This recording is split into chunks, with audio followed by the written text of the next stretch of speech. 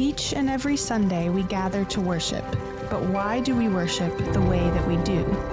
I'm Rebecca Garrett Pace, and this is the Day After Sunday, a look at the why behind the worship.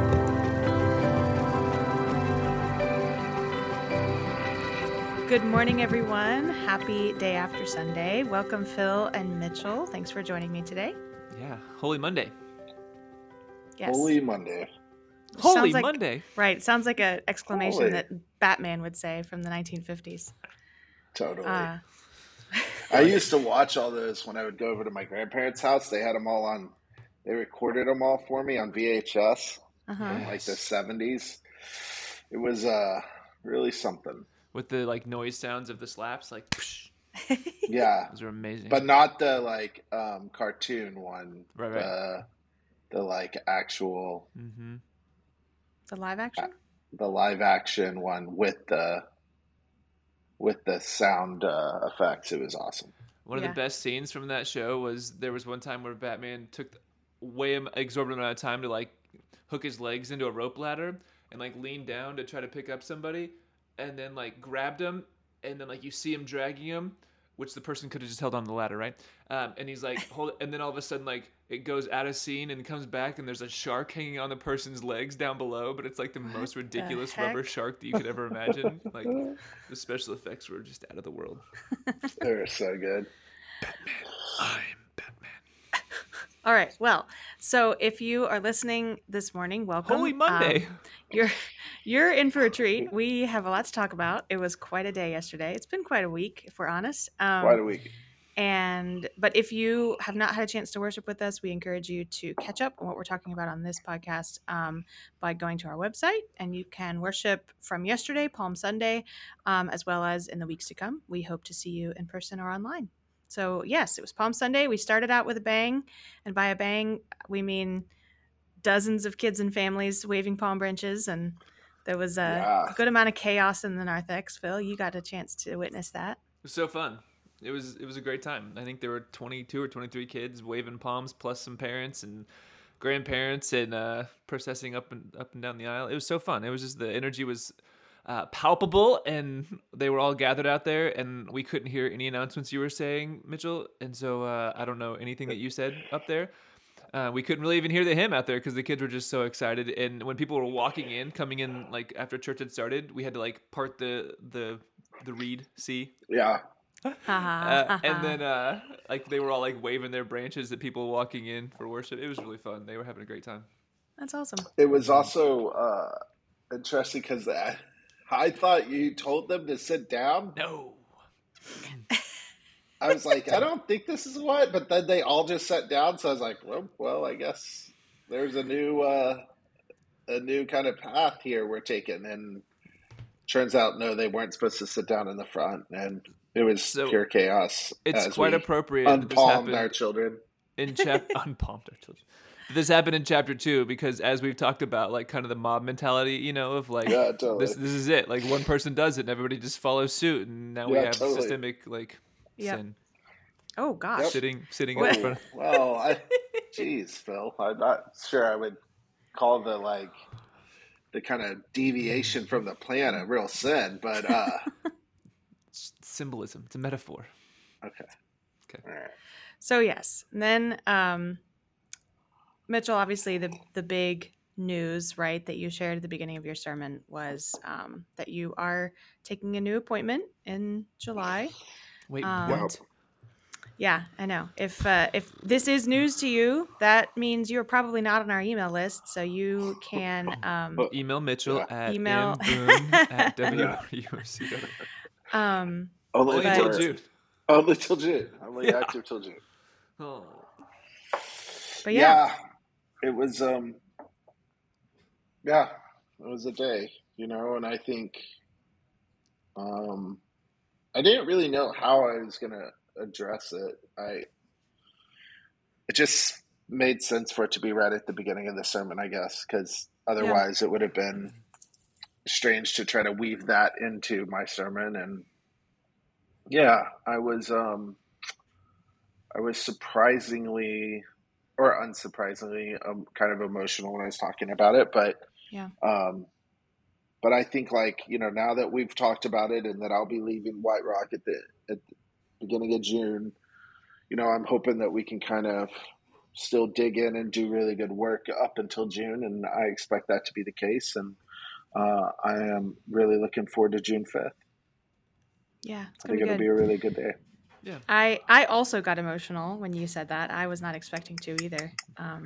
But yeah. And that's, as you said, that's my first Sunday back. So I'm taking some time after Easter. I'm taking 6 Sundays off. And my first Sunday back will be your last Sunday here. So that'll Yeah. be fun. Got to wear my Where waterproof mascara that day. what are you gonna do on your 6 weeks off, Rebecca? Well, hopefully the question is, what am I not going to do? Because I'm, as many people who are listening know, I'm still dealing with long COVID, fatigue, chronic pain, chronic migraines. And so really this is a time for me to try to get healthy. I have been on the waiting list for a long COVID clinic for many months now. And I'm going to have my first consultation with them during my leave. So Oh that will wow. be, that'll be good. I'm hoping it can just be a real time of healing. Yeah. Obviously, I'm hoping to make some music. I want to, between resting and napping and reading, all that kind of good relaxation stuff, I want to learn mandolin and harmonica and ukulele. Bagpipes. Not bagpipes, Phil.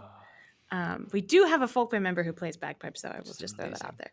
I'm gonna go ahead and say that a good bagpiper versus a bad bagpiper, I'm not sure I could tell the difference. So Bite your you could tongue. just come back and say you've learned the bagpipes, Rebecca, and I wouldn't be none And the you wouldn't wiser. know.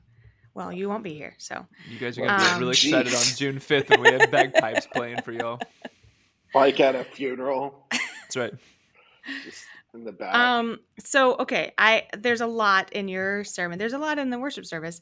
Before we get to the sermon, though, I did want to address the choir's anthem and just the wide variety of music that we had yesterday. So Keith drew attention to this as well. The choir did a setting of And Can It Be, which is a Wesley text from the 18th century that was reset by a modern composer still living, Dan Forrest. It's a absolutely stunning arrangement. Yeah. Every time I listen to it, because we do a lot of what's called ear training in choir. I'm a big believer in, you don't just learn music by looking at it. You act like music is an auditory art, and so you learn it by listening. And so we listen to recordings of music a lot. And so every time I listen to that, it just gives me goosebumps. And yesterday was no different from that. It was the choir, even though we were down several people, just really sang so beautifully. It was beautiful. Yeah. Yeah. It was absolutely and that beautiful. text is incredibly powerful. And I think it's very rich theologically. I think if you listen on the surface, you might have noticed a little bit of the fancy seminary term is substitutionary atonement, right? Which is Jesus died for me. Jesus took my sin and died for me, which is true. That is part of Wesley's theology, but it's a small part because I think that text goes a lot deeper, and it talks about Jesus becoming truly human and living with us, and just his, as the anthem says over and over, amazing love. Right.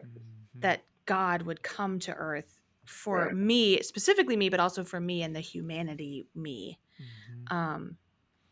So yeah, we talk a lot about Palm Sunday being a difficult one energy wise, because we do start so high, and then by the end of the day we're at Holy Week basically. And so I think that anthem encapsulated that energy. It was majestic and beautiful and full, but it was also very rich, and it drew attention to my goodness. It drew attention to this notion of, yes, we are embarking on a very difficult story. It's challenging, it's sad, it's painful, but it's grounded in this amazing love. Yeah.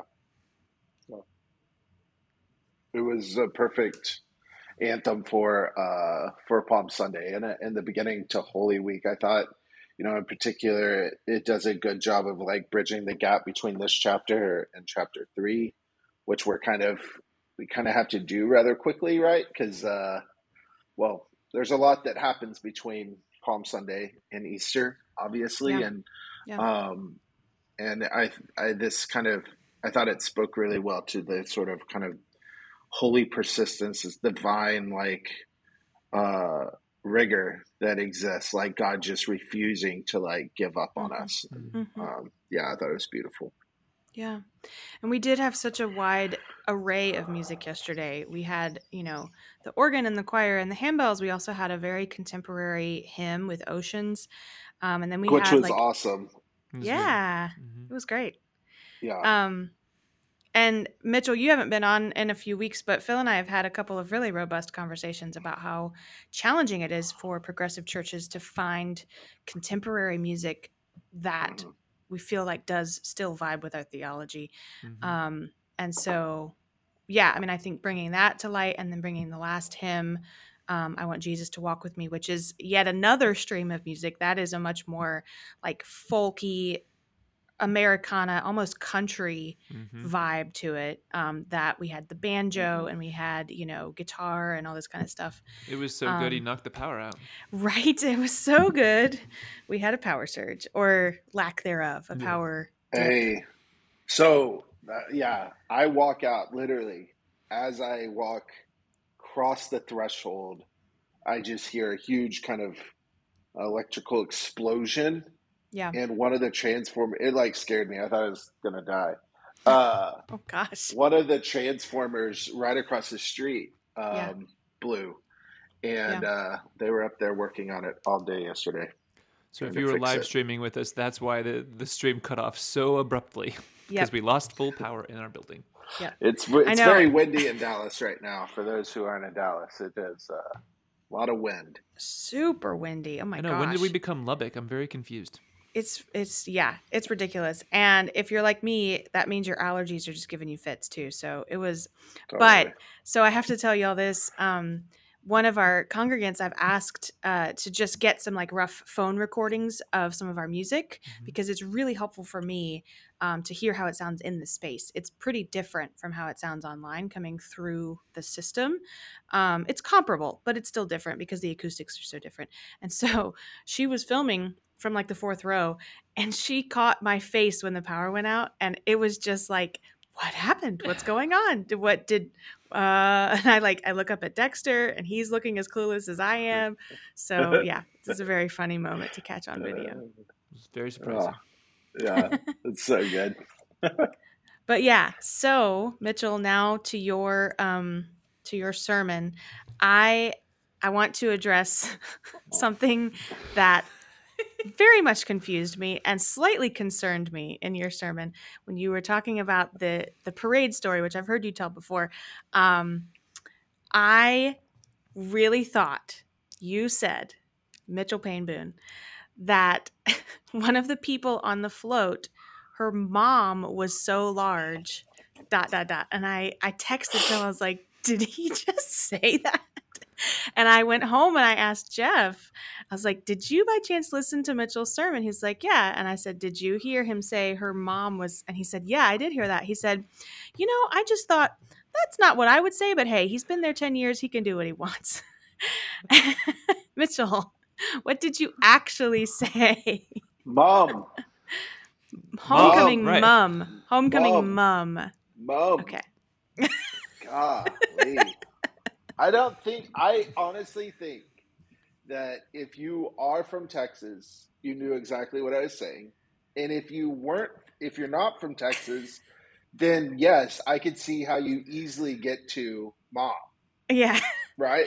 Because there is no one uses the word mom. Mum. M-U-M. Yeah. To really, in any sort of like, all of our Brits common that vernacular, got really right? concerned. Yeah. Yeah, no, M-U-M, a homecoming mom is I'm not going to say it's predominantly a Texan thing. I think it's a Southern culture thing, but it might be predominantly Texas. It is an artifact. It is very strange It is some sort of corsage that doesn't fit on your wrist. You can't Right. just pin it. It is a It looks well-made, hefty, Keep fake going. floral This is great. arrangement thing that has tons of ribbons on it, yeah. and it becomes a source of creativity for folks, and they just get bigger and bigger and bigger. So much so that I've seen people have to wear like harnesses and straps to hold their mom up. Right. That's what I Yeah. was trying to say. That this girl's mom was so big that it was dragging, not that her mother was so big that she was dragging. I like on the big street. mums. And I, But okay. okay. Yes. It looks like this was very confusing to me when I moved to Texas, I will just tell you. Because mums are flowers, and I was familiar with the flowers. Yes, that's also And true. Mums are flowers. When I came to Texas and everybody was like, talking about homecoming mums, I was like, oh, that's sweet. Maybe they give each other little bouquets of mums. Nope. This is like literally several pounds worth of ribbon and glitter, and even like full-size stuffed animals are sometimes sewed onto them.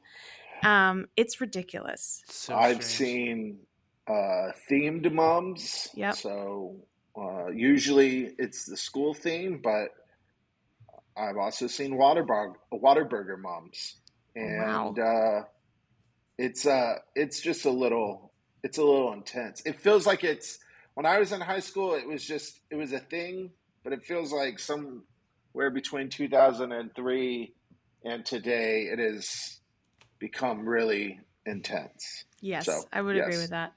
I know. Anyways, so had to clear that up. If you heard her mom was so large and you got concerned, you're not alone. I felt that as well, but we cleared this up. Thank you, Mitchell. Your mom was so big joke, I was telling you. That's exactly what Rebecca was like. I didn't think Mitchell was your mama joke kind of person. But you did have a lot of jokes yesterday. A lot of jokes. Just fire You did jokes. have a lot of jokes. You were one more all thing kinds about of jokes. homecoming moms. They would often be accompanied by the garter, or the male equivalent of the mom, which would go around your arm. Right. And so your homecoming date, and you would coordinate your mom garter to be matching. It's weird, y'all. Yeah, I know it's weird. It's real weird when you really step back and think about it. It's very odd. But yes, that's what I was trying to say. Got it. And really, rural Texans would understand it. But the kind of people who would drink did suck, by the way. It was a horrible parade. It was totally the kind of people who would drink caffeine-free Diet Coke. They would definitely have understood. Man, you were ripping them. Do you agree, though, Phil, that caffeine-free Diet Coke is like the most country drink ever? I mean, you might have hit it more with Big Red. I think that hits it. Well, I remember growing up in like every kind of country home I would be in, there would be a bunch of caffeine-free Coke or Diet Coke. And I think it's because like it became such a, soda is such a rural kind of drink for a lot of reasons, right? I mean, they're not to make fun of this, but like obviously like it's cheap, it's available. Soda tends to exist in, poor areas of the country. But, folks realized they couldn't just drink caffeine all day. So it was like, they wanted to have a Coke or soda at night. And it was just, I felt like caffeine-free Diet Coke was always around. Anyway, that and Big Red. It was pop for me growing up. We were Missouri. Get out of here. I don't even know what that. Pop country. I remember Eli. Yeah. What was it for you, Rebecca? Soda? Coke. Everything is called Coke. Yeah, everything was Coke. I did that with Eli. I remember one of the first times we went out on a date. I can't remember. Driving through the drive-thru, and I was like, "Hey, what kind of Coke do you want?" And she was like, "What?" And I was like, "No, you want a Sprite?" And she's like, "That's not Coke." And I was like, "Oh no, oh no." I feel like that's like the first time I remember being in Atlanta, and they were like, "What kind of Coke do you want?" I was so confused as a kid. Yep. Well, it makes total sense in Atlanta. Everything's Cherry? Coke. Cherry Coke, maybe? I don't know. Everything is Coke in Caffeine-free. Atlanta. No, yeah. Mitchell, having worked with you for many years now, when you started listing off things you don't like, so like the beach, parades, sirens blaring, I just started adding to the list in my head. I was like, bad coffee, caffeine-free Diet Coke, honeydew melon, cantaloupe. Yeah. I like cantaloupe. I don't like honeydew. Got it. Okay. I find honeydew to be the trashiest of fruits, right? It's a trash fruit, filler fruit. Yeah. It's a filler fruit for sure.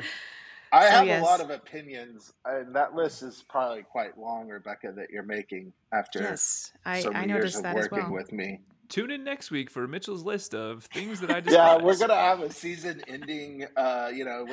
Next week's gonna be the end of the season for the Right. day after Sunday until Rebecca comes back. Yep. But maybe I will have another podcast where I just talk about all the things I hate. Yeah. Phil, do you want to be on that? Yeah, I think we could draw that out. You could between now and June 5th for sure. Each week It could be a multi-series podcast. I have so many hot sports opinions about things I hate. But yeah, it was good yesterday, and Yeah. it was a hard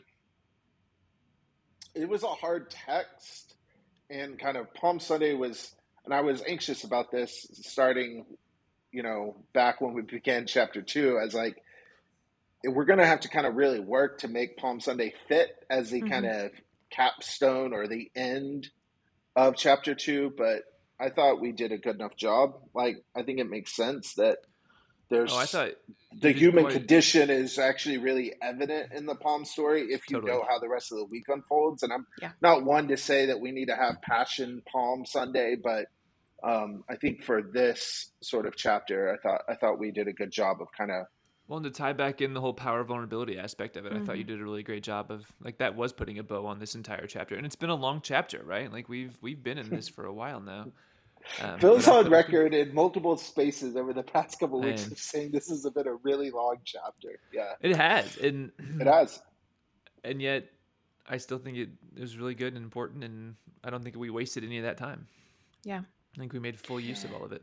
Yeah. And I think, so I wrote the call to worship, as I almost always do. And one of the lines that I gave Josh to read, I think, was my attempt to sort of thread the needle throughout this chapter, which was when he said, this is the day when the powerful and the powerless are turned upside down. This is the day, right, when we get to examine, here are the ways that we at the center of our own story are turning the tables, and we are elevating. We have the power to elevate people who deserve to be in power, but we also have the power to elevate people who really don't. And that's the story we're going to see later this week, right? When Pilate and Herod become friends, which I just think is a fascinating little detail in this story. But yeah, I mean, Josh and I kind of set that up in the call to worship, saying, this is the day when we wave palms and we celebrate, but then this is also the day when the powerful and powerless start to switch places, and we start to see how complex this story really is. Yeah. It is really complex. And I think part of what we try to do during Holy Week is like tease that complexity out, which just really can only be done with multiple opportunities to enter into the story, right? It just we can't get to Easter morning, like Palm Sunday, and then do nothing and then show up on Easter. It just totally renders us unprepared, I think, to really appreciate the good news that Easter is. And which, shameless plug, come to Maundy Thursday service at 7 Central Time, and Good Friday at noon and or they're going to be the same service. So yeah, I mean, I think you're exactly right. When we try to skip from Palm to Easter, we miss so much. I didn't even tell you all this, but I just put up this morning I'm going to do a daily little devotional on each day of Holy Week that just went up live on the pod this morning too. So Holy Monday pod was up, so you can get kind of a daily reflection. Holy Monday blog or pod? It's a pod. You're doing a podcast? Awesome. It's just like a 10-minute reflection on, and really it's out of the Gospel of Mark, because Mark gives us the best linear explanation of a day-to-day, kind of step by step. And Yeah. so I went with that. I know we've been in Luke for the most part, but even as you said, Mitchell, right, in your sermon, right, like there's no mention of palms in Luke's version, which is Luke's not quite the ironic. best. There are certain aspects of Luke that I think are really important, and as this like story unfolds, but it's certainly But not complete. I think Mark does a really good job. Well, I mean, this is really the whole reason Mark was written, to talk about this last week, right? So yeah, I really appreciated the call, and I thought the liturgy did a good job of getting us to where we need to be, not so somber that we have like a mini Good Friday service on Right. Palm Sunday, but not this sort of jumping from one joyous ending of a worship service to another. And hopefully folks can respond and show up, because we didn't. Maundy Thursday is, I mean, I don't even know how many Maundy Thursday sermons I've ever preached, because we didn't really do a lot of that. We took a different approach to Maundy Thursday for a long time. Yeah. Which I think was good, but I am looking forward to preaching Maundy Thursday. Yeah. Well, this is Yeah, the why so, behind the I mean, worship. if- Why did you take a different approach? We really focus more on a fellowship aspect, because for the first several years that I was here, at least, I don't know what happened before that, we really felt like the community needed time to be a community, that people's lives were just going at 1,000,000 miles an hour. This was obviously pre-pandemic. Right. And also, as we were rebuilding the church, we were getting a lot of new people, but the people who had been members didn't feel connected to those new people. So we felt like, what better space than to recreate, our version of a communal meal, just like Jesus shared with his friends, but not be so heavy-handed with it. And we can talk about this. There are speaking of hot takes, there are a lot of takes on, Christians doing Seder meals. We can talk about that. That's a whole other thing. But our approach was really more simple, and I guess less heavy-handed, was just a fellowship meal for the first several years that I was there. And then the pandemic hit. And then for this year, I think we've done a good job of responding to what the community needs now, which is more time to get into this story after we haven't been in it together in a long time. Yeah.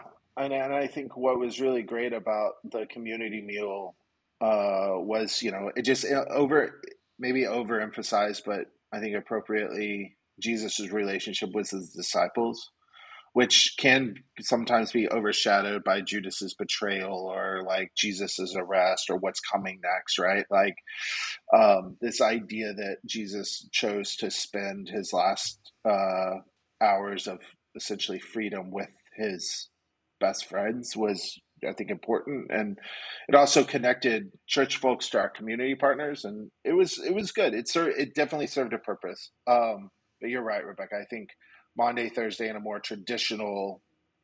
using a more traditional avenue will be good for our community to have sort of a relationship with the text and this important piece of the Holy Week story, as this kind of watershed moment where the failure of humanity is still on display, and yet Jesus rises above all of that. And it's really at the meal in which you still see the disciples not fully understanding what's about to happen. You have Judas obviously being called out and kind of acknowledged as the one who's going to betray Jesus. And you have this beautiful still example of Jesus informing them of what they need to continue to do, which is gather and eat together and bless one another in this holy meal. And yeah, I think it's a really good ending to chapter 2. Something that I appreciated, that I think we as Christians maybe need to do more of, is to be a little gentler with the Pharisees and the leaders of the day. And I appreciated what you said, Mitchell, drawing out, like, the Pharisees weren't just on Jesus's case because they were bad people. They were scared for their people. They did not want attention drawn to them as Rome was ramping up their occupation. they, telling Jesus, hey, calm down, get your disciples to shut up, like that was trying to spare their people from danger. Yep. Yeah, I think that that's a real accurate way of I mean, obviously it's what I used, right? I think it's an accurate portrayal of the Pharisees. We Yeah. often have this relationship or see this relationship between Jesus and the Pharisees as like hostile, but I think it's beyond that, and it's really it is uh, a deep sort of connection that Jesus has with the Pharisees. Right? Jesus essentially would have been a Pharisee, right? Totally. Like Yeah. he wouldn't have been a Sadducee. He wouldn't have been born into this sort of like elite family group, and it wouldn't have been a ruling part of a ruling class. He would have been a Pharisee. He probably was taught by Pharisees. He probably spent Yeah. time with Pharisees. His friends were Pharisees. You're right. So this idea that Jesus like hated them, I think, is really a bad reading and creates a lot of anti-Semitism within the church. Yep. There was certainly a disagreement that they often had, but Sure. you can see that there are moments in the gospel where a Pharisee or Jesus's relationship with the Pharisees is beyond debate or disagreement. It is a mutual consideration for one another. Yeah. And I think that that's what's happening here. They recognize how badly things can go for Jesus, for his disciples, for themselves, for the community that they love. In fact, it does go really poorly, obviously, with Jesus, but it also goes really poorly later, right? Like Yeah, Yeah. Rome totally. essentially like destroys everything that the Pharisees were working to preserve, Right. and so they had a real legitimate fear, and it was legitimate. It wasn't fabricated. It was, you know, it was a real experience that they were having on the ground whenever Rome was occupying Israel. Yeah. I appreciated that. I think that's a really important. It just paints a fuller picture. Yeah, totally. Nothing happens in isolation. Or And then, dualisms, right? Like we so easily yeah, like to put them in Mm-hmm. that space. Mm-hmm. yeah. And Jesus's response is so fascinating, right? Like basically kind of like playing off of this John's notion of a cosmic Christ. Like there is nothing that can stop this train, really, right? Like I could make all the disciples shut up, right? And then in their place would be the like most like ridiculous noises coming out of the rocks, right? Like Mm-hmm. like Jesus doesn't say, well, then the animals, the donkey will, right? And Mm-hmm. Jesus goes immediately to this like this object that has no personality whatsoever, and Yeah. really talks about how like there's nothing that can stop these shouts of Hosanna, Mm-hmm. and I think that that's just a really like beautiful rebuttal to the Pharisees. Mm-hmm. What a gorgeous, yeah. I mean, what a gorgeous statement that is too. I've done a lot of reflecting on this. The question, the ages old question of at what point do different things in creation have a consciousness, right? At Yeah, what point is each created thing, is each living organism yeah. imbued with some level of consciousness and of knowledge of the divine and a knowledge of the creator?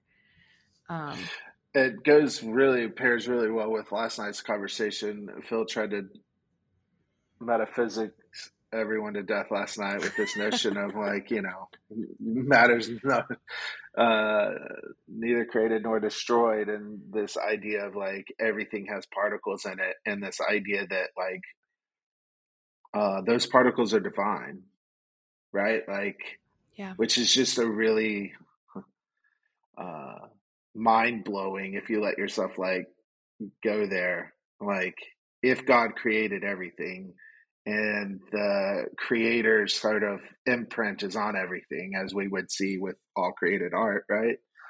Then there is this divine matter or makeup in everything, even objects that have no sort of how we would classify life. There are still reactions happening in there, and who are we to define what like alive is, or what has the capacity to have sort of this divine yearning or divine expression.